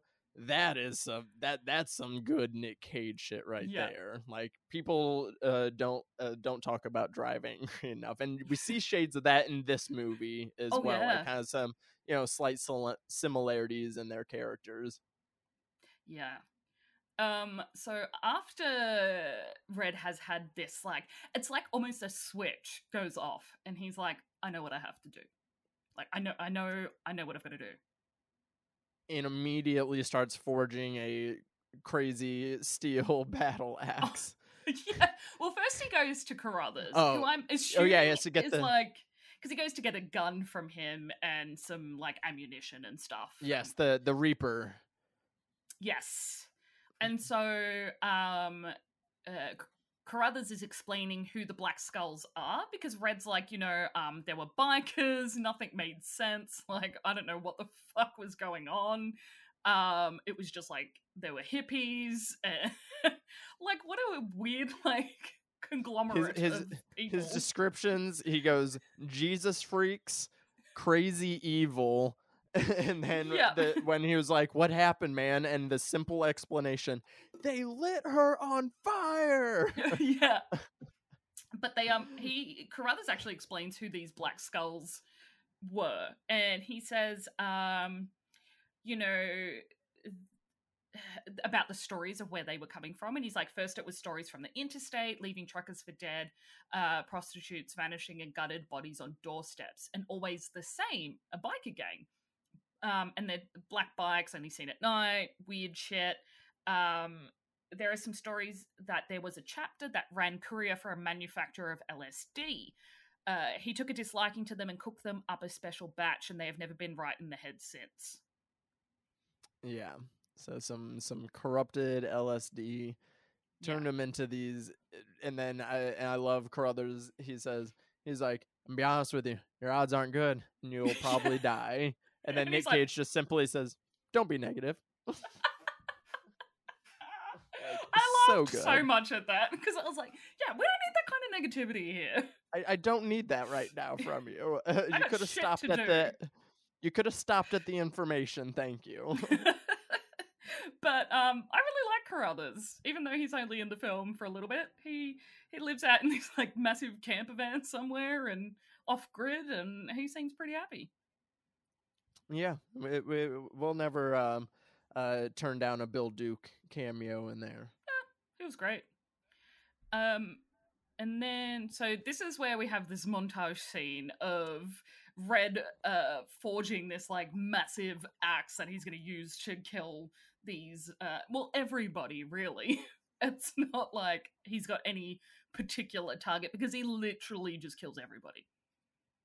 Yeah, spoiler alert. He's gonna get the skulls. He's gonna get the children. Literally them all, and the LSD maker just because, like everybody. Not? Well, I mean, everybody. I've always said to my siblings, because my siblings are like 10 years younger than me, so they're in their like recreational drug use phase that I've been through already, and I've literally said to them, only get drugs from people you trust. Like, don't get it from some stranger you meet at a nightclub. Don't be doing that. Or from a scientist that has a pet tiger. Probably shouldn't get LSD from him. No. Although that was really cool. So this is where we have the title card, Mandy. And obviously this is his revenge now, and it's not about Red, it's about Mandy. Hour and 15 minutes in. An hour and 15 minutes into this hour and 55-minute movie, we finally get Mandy, the title card. Love it. So I love this because there's like a little bit of a montage of Red chasing after the biker gang, and he comes across them one like at night, and he's shooting one with a crossbow, and then proceeds to ram into him, and it causes like Red to lose control of the car and crashes. And it's like he doesn't even care. He's like, I'm probably gonna die doing this. Yeah, like he is going all out, like does not care. So like he gets knocked out, gets captured for a hot minute, but then like no, he's dispatches of the Black Skulls like pretty quickly. Yeah, and it's so weird because the Black Skulls just live in like some random like squat house. Is like, it's so gross. Like, yeah. Oh my gosh. Like, I mean, shout out to the like production and set design like in general, because like as beautiful and like amazing as they made like Red and Mandy's cabin, this like little squat house is just so nasty. Like I can smell it. There's just food and dishes everywhere. There's dishes and drinks and piles of Coke, and just like it is just, and like the lights are all flickering. Just it looks so disgusting. Yeah, like you're gonna need a tetanus shot coming out of that place. Like, yeah, I mean, yeah, we do see Red drive away at the end, but he might be hallucinating because I think he might have got infected from that squalor house. But there's like I love this because like Red is able to like knock off one of the guards, and he finds just a random like box cutter, and he's using that to like stab other members of this gang. It's just, but when he slits the throat of one of those Black Skull members, I was like, oh, and he just lets it fall on his face, and he's like basking in it. He's like, it's. I was just like, whoa, I love this because that for me, that's my Nick Cage. Like like that maniacal Oh face yeah. and laugh, you're like, that's it for me. Oh yeah, like the laugh and like when he like bulges his eyes out, you know, it's like okay, now we're in prime time now. But I love that he's yelling, "You ripped my shirt! You ripped my shirt!" Yeah, because it was one of his favorites. He still had the tiger shirt underneath like his like little battle armor. Yeah, you ripped my shirt. The way he says stuff is just Oh, it's so good. He's just lost the plot at this stage. And I love that he like rewards himself with a line of coke. yeah. He's like, I it, did a like, good takes, job. Yeah, takes a big old blade because like it doesn't have time for take a break. You can't relax. So he says, No. you know, the party's got to keep going. So let me take a big old scoop and keep going. Oh, and then that's when he tries the little dip of LSD. the acid. It just looks so gross. Like, I wouldn't touch that. I wouldn't trust that. Ugh. I know, it like looks like mucusy. Ugh. Yeah, yeah. But I like how he's just like, oh, I just want to see what it's like. I just want to see. And then, like, almost immediately, there's like these apocalyptic images that he's like hallucinating. And I was like, oh, whoa, that's a bit too much for me. Right. And he's like, no, I'm good. That's it for me. Thanks. And as he goes to leave, he gets his skull, not his skull, his axe. And one of the Black Skulls says to him, she's still burning. And he just like hacks this guy to like smithereens. Like he like just like kept repeating it too. Like she burns. Like, oh my gosh. Yeah. It's so good. And I love that at the end Red just lights up a cigarette and carries on. He's like, all right, off to the next lot. Let's go. I'm on a mission. I've got somewhere to be. So he goes to this like, it's like a water tower or something, and that's where this chemist that created this LSD that was given to the bikers was like hanging out. That's his like a lair. Is it a lair? a lair almost. Yeah. Oh yeah, it's definitely a lair. And I just love this because as he comes in, the lights are like flicking on like one at a time, and I was like, oh, I love when they do things like that. It's so cool. Yeah, and they're just like one by one. Then we see Lizzie the tiger in the corner, just hanging chilling, out. and it's just like, wait, what?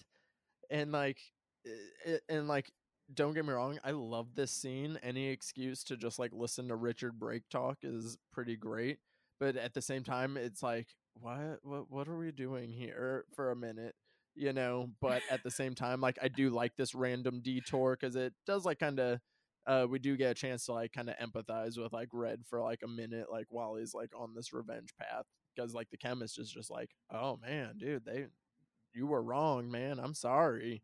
It's like, oh Yeah. like, okay, thank you. Thanks. Yeah, thank you. And I just love the tiger, but they're also speaking telepathically to each other, and I was like, what? Yeah, I guess he knows that from the acid or whatever, which he apparently that's what he has Lizzie for. He says, you know, the acid's good when she's calm, and it's like, oh, that's fucked up, but also that's wild. Like, so that's the acid we're working with. But I like that Red also frees the tiger, and he's kind of like, all right, bye. Yeah, and then he's just like, bye, Lizzie. I was like, oh yeah, bye. Bye. And there's like that shot of the tiger against the sunset, and Red's just like waving as he rides off on this 4-wheeler that he's stolen. Yeah, fun little detour. It looks like he had a good time. I'm not gonna lie. He looks like he had a good time. Yeah.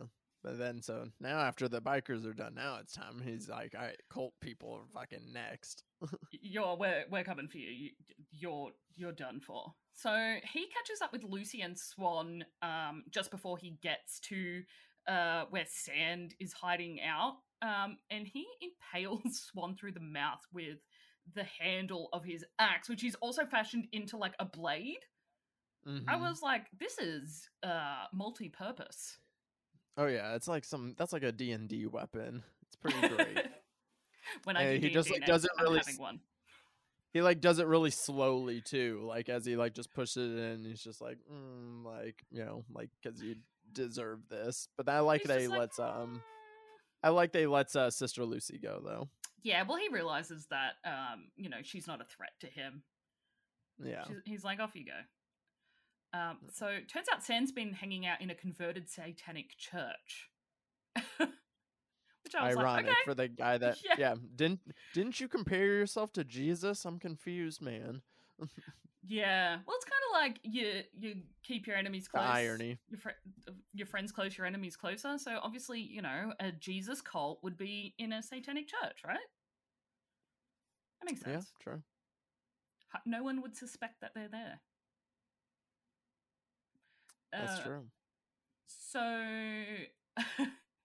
he heads in with his axe and a chainsaw, killing off like all of these members of the cult on his way in.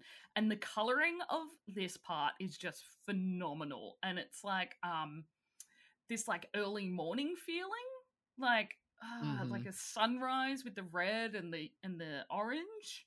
And it's just so like it's hard to describe. Yeah.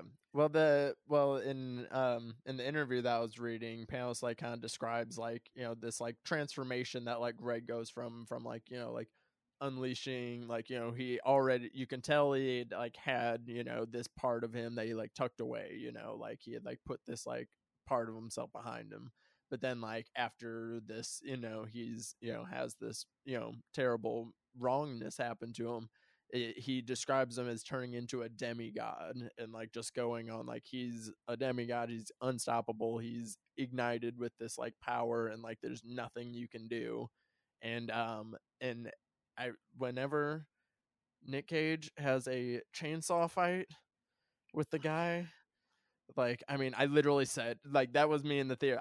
I remember whispering to myself, I went, fuck yes. Like, when the guy, he walks up with the chainsaw and the guy brings out a longer chainsaw, mind you, which was also hilarious. I go, fuck yes, a chainsaw fight. That's what this movie needed. If there was anything that could have been added to this film, it's that. And they did it. And it's just fucked up insane. Like, he like so wraps good. this huge chain around his neck and like pulls him onto his own chainsaw and like cuts his face up. And I was like, fuck.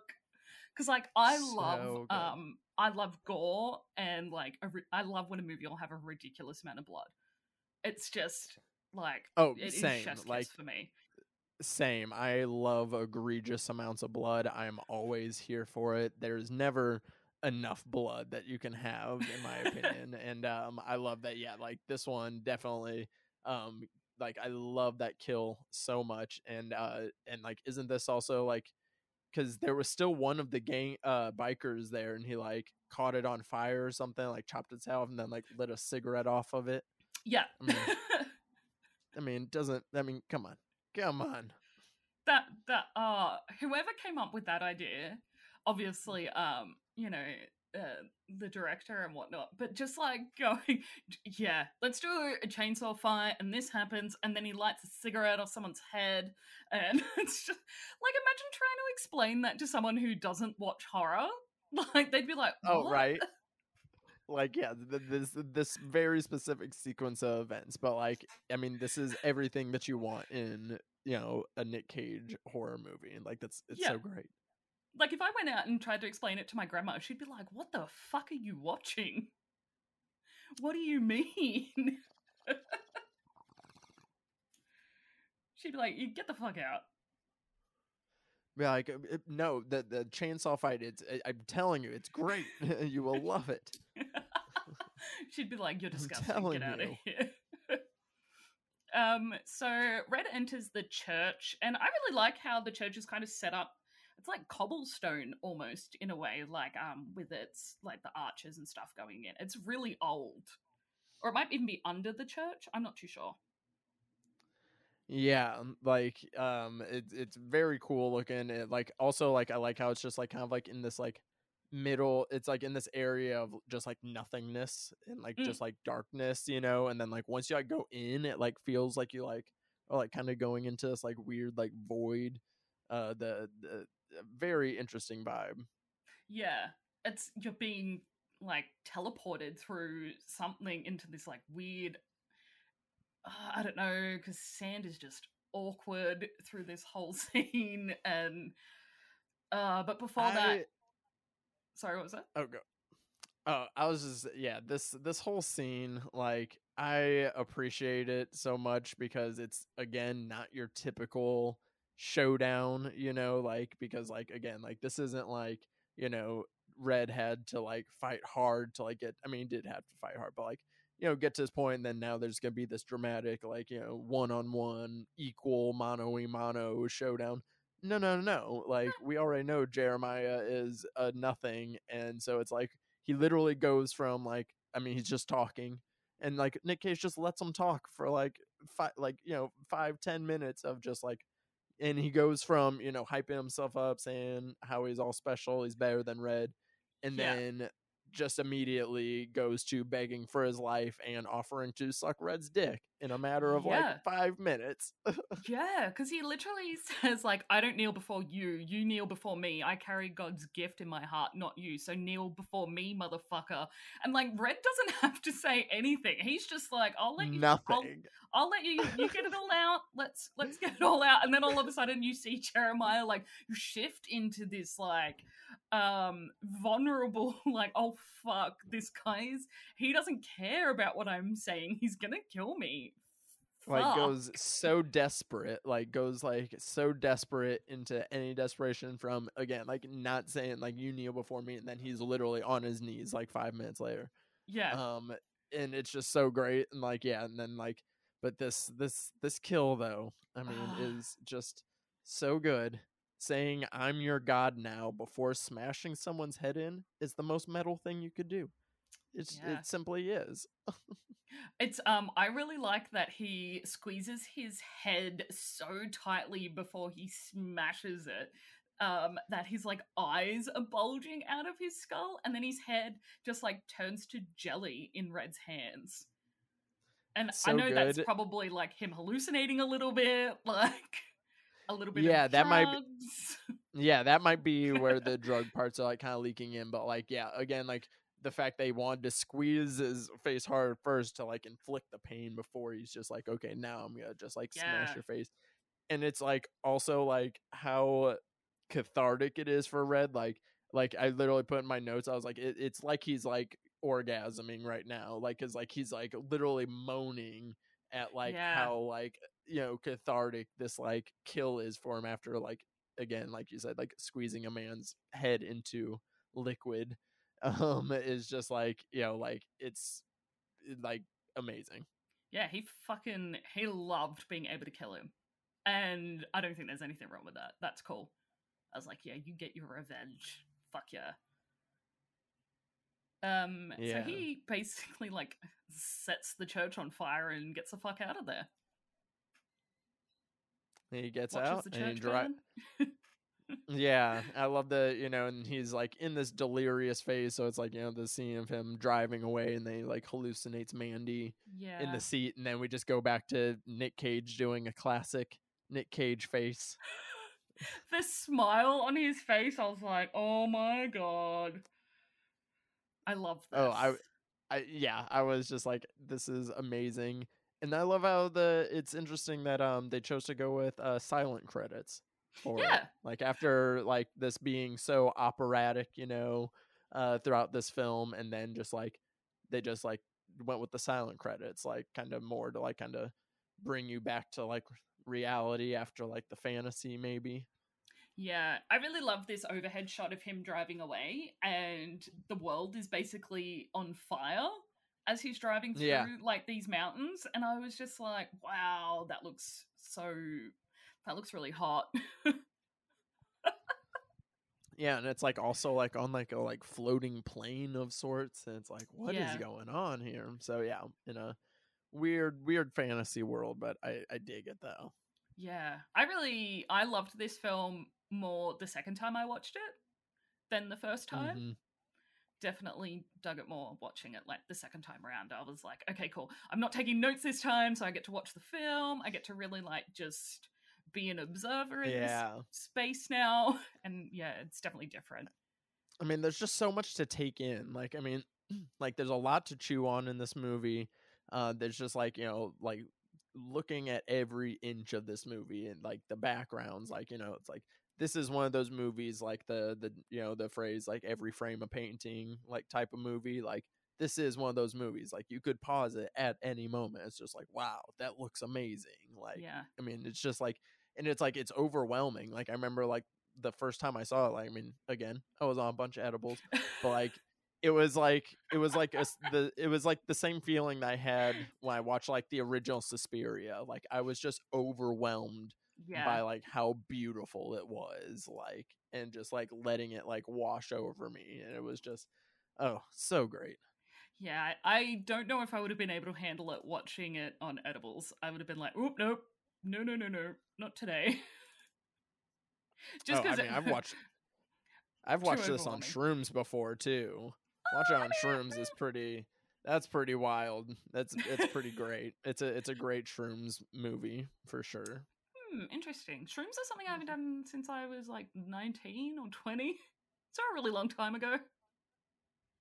Microdosing is really great. Like I've done that more than like anything in the like past year or so. Like we've spent a lot of time out in the desert, like just because it's like kind of easy to like get to, and it's like cheap Airbnbs out there and stuff. Or like I also have friends that have like land out there, so it's like nice to just like kind of be in the desert, microdosing. Like you don't have to like go on like the like full on trip, like me, I would rather just like microdose and watch a movie and like that be like my thing. And this is like a like you would think it might be a little intense, but it's really not. It's like still a really great watch.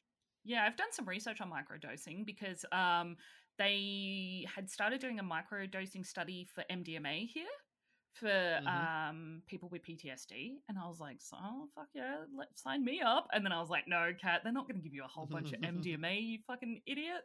I was like, give me MDMA and I'll go home and hang out.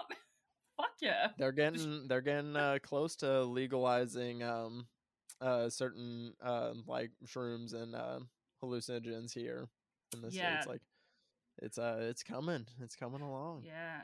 Someone because I listened to last podcast on the left, and one of the hosts, he micro doses psilocybin, and he says he has bipolar and anxiety and depression and all these things, and he says it's been really helpful for him alongside like his like the chemical drugs that he does have to take.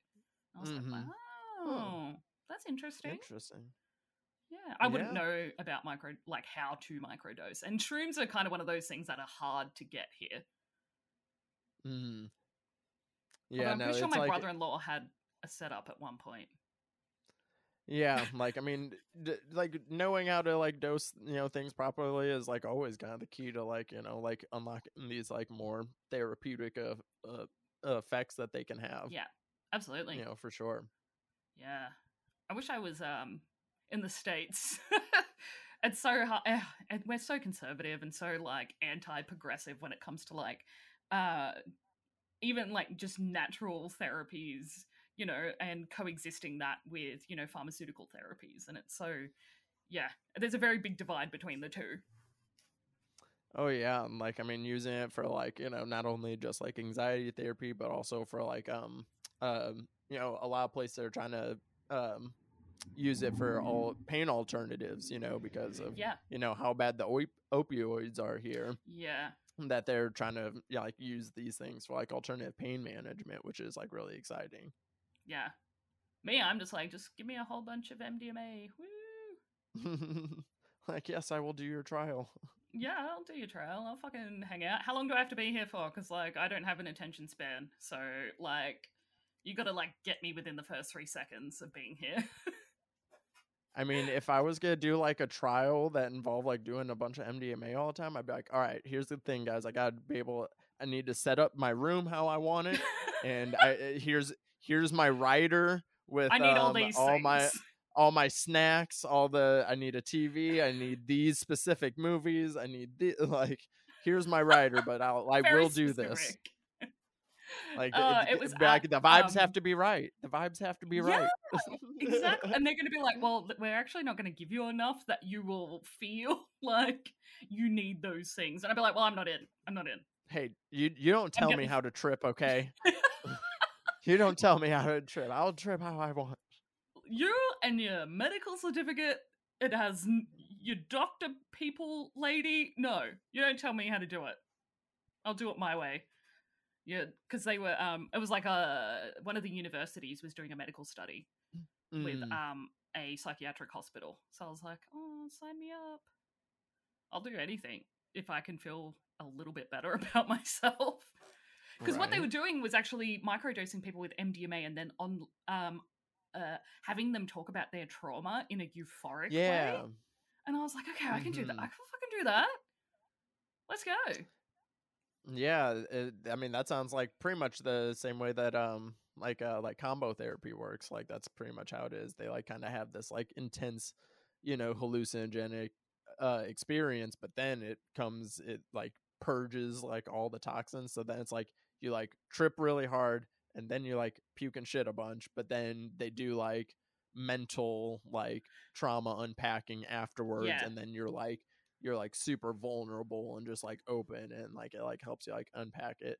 And like if you're not familiar, a combo is from a frog secretion, but is also like again like kind of being used in the pain management treatment, but then also like unpacking like mental trauma as well. Yeah, because I literally pay $200 a session and go to therapy and talk about like really superficial stuff. And I'm like, I don't want to bring up my trauma. I don't want to talk about that. But if I was on MDMA, you could get me to talk about anything. So, dang, that's like expensive therapy. Ooh. Yeah. Oh, we get it rebated. So like our government gives us, we get $80 back, but you have to pay up front, and then it's all right. Look. I'll go anyway. My therapist is really cool. Oh, I'll pay just to hang out with her. Right, and just be like, we're chilling. We're chilling. Hey, we're just hanging out. I just tell her about my week, and she's just like, so anyway, are we going to talk about this? And I'm just like, nope. No, we're not. Not today. This is my session. I don't know if you've noticed.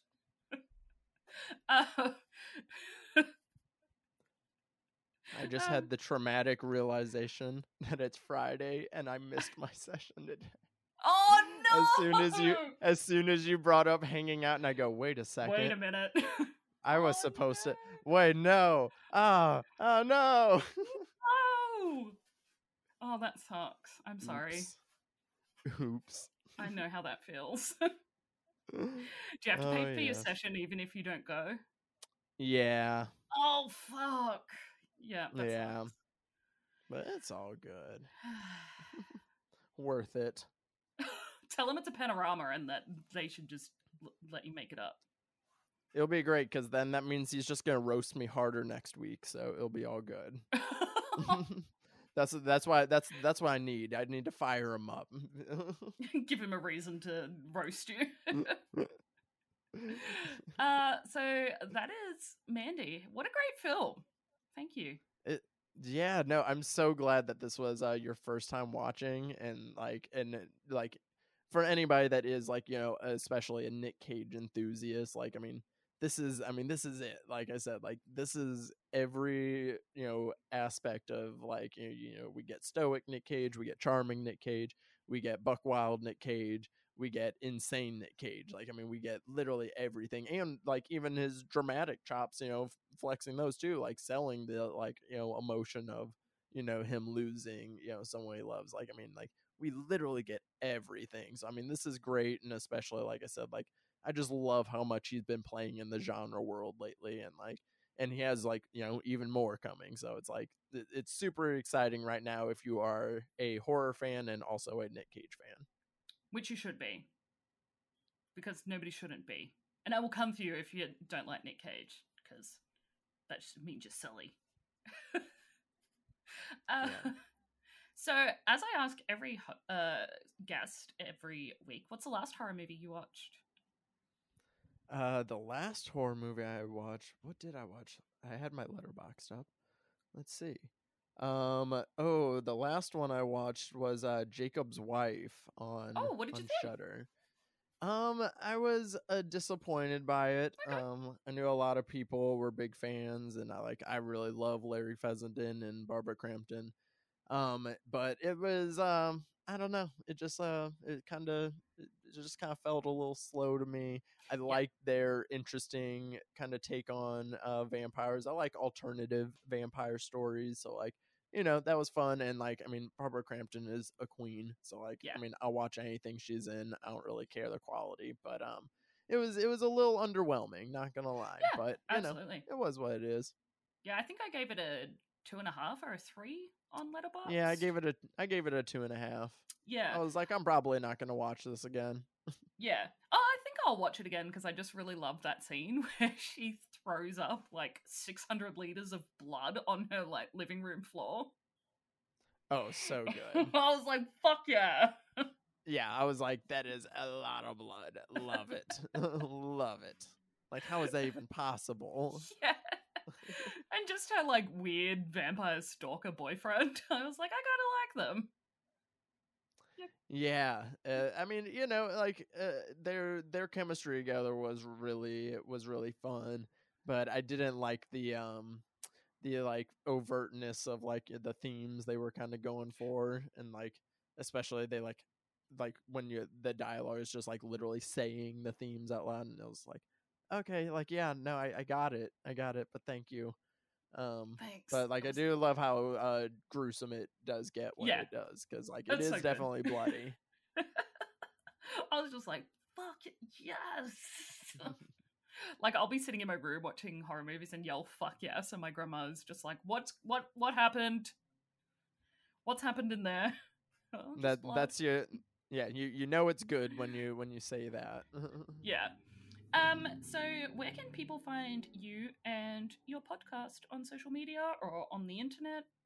Whatever you want to Yeah, put out. Bloody Blunt Cinema Club is on all your local podcast things, so just go ahead and search it, and you can follow it on Twitter and Instagram at Bloody Blunt CC, and then you can find me on Twitter and Instagram at _Daddy Disco. I make little short films. I do a little photography. I make some music. I even have a song on Spotify, so check that out as well. It's called Oh, Swoon.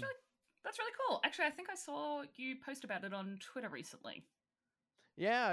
Actually, I had just put out a little vlog series thing that I'm doing that kind of explain the story behind each song that I'm making. So That's so cool. What a great idea. oh, why? Thank you. So thank you for joining me and talking about such a kick-ass film.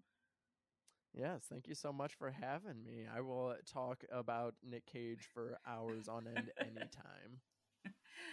And thank you to all of you for listening. If you've enjoyed this episode and you'd like to help support the podcast, please share it with your friends.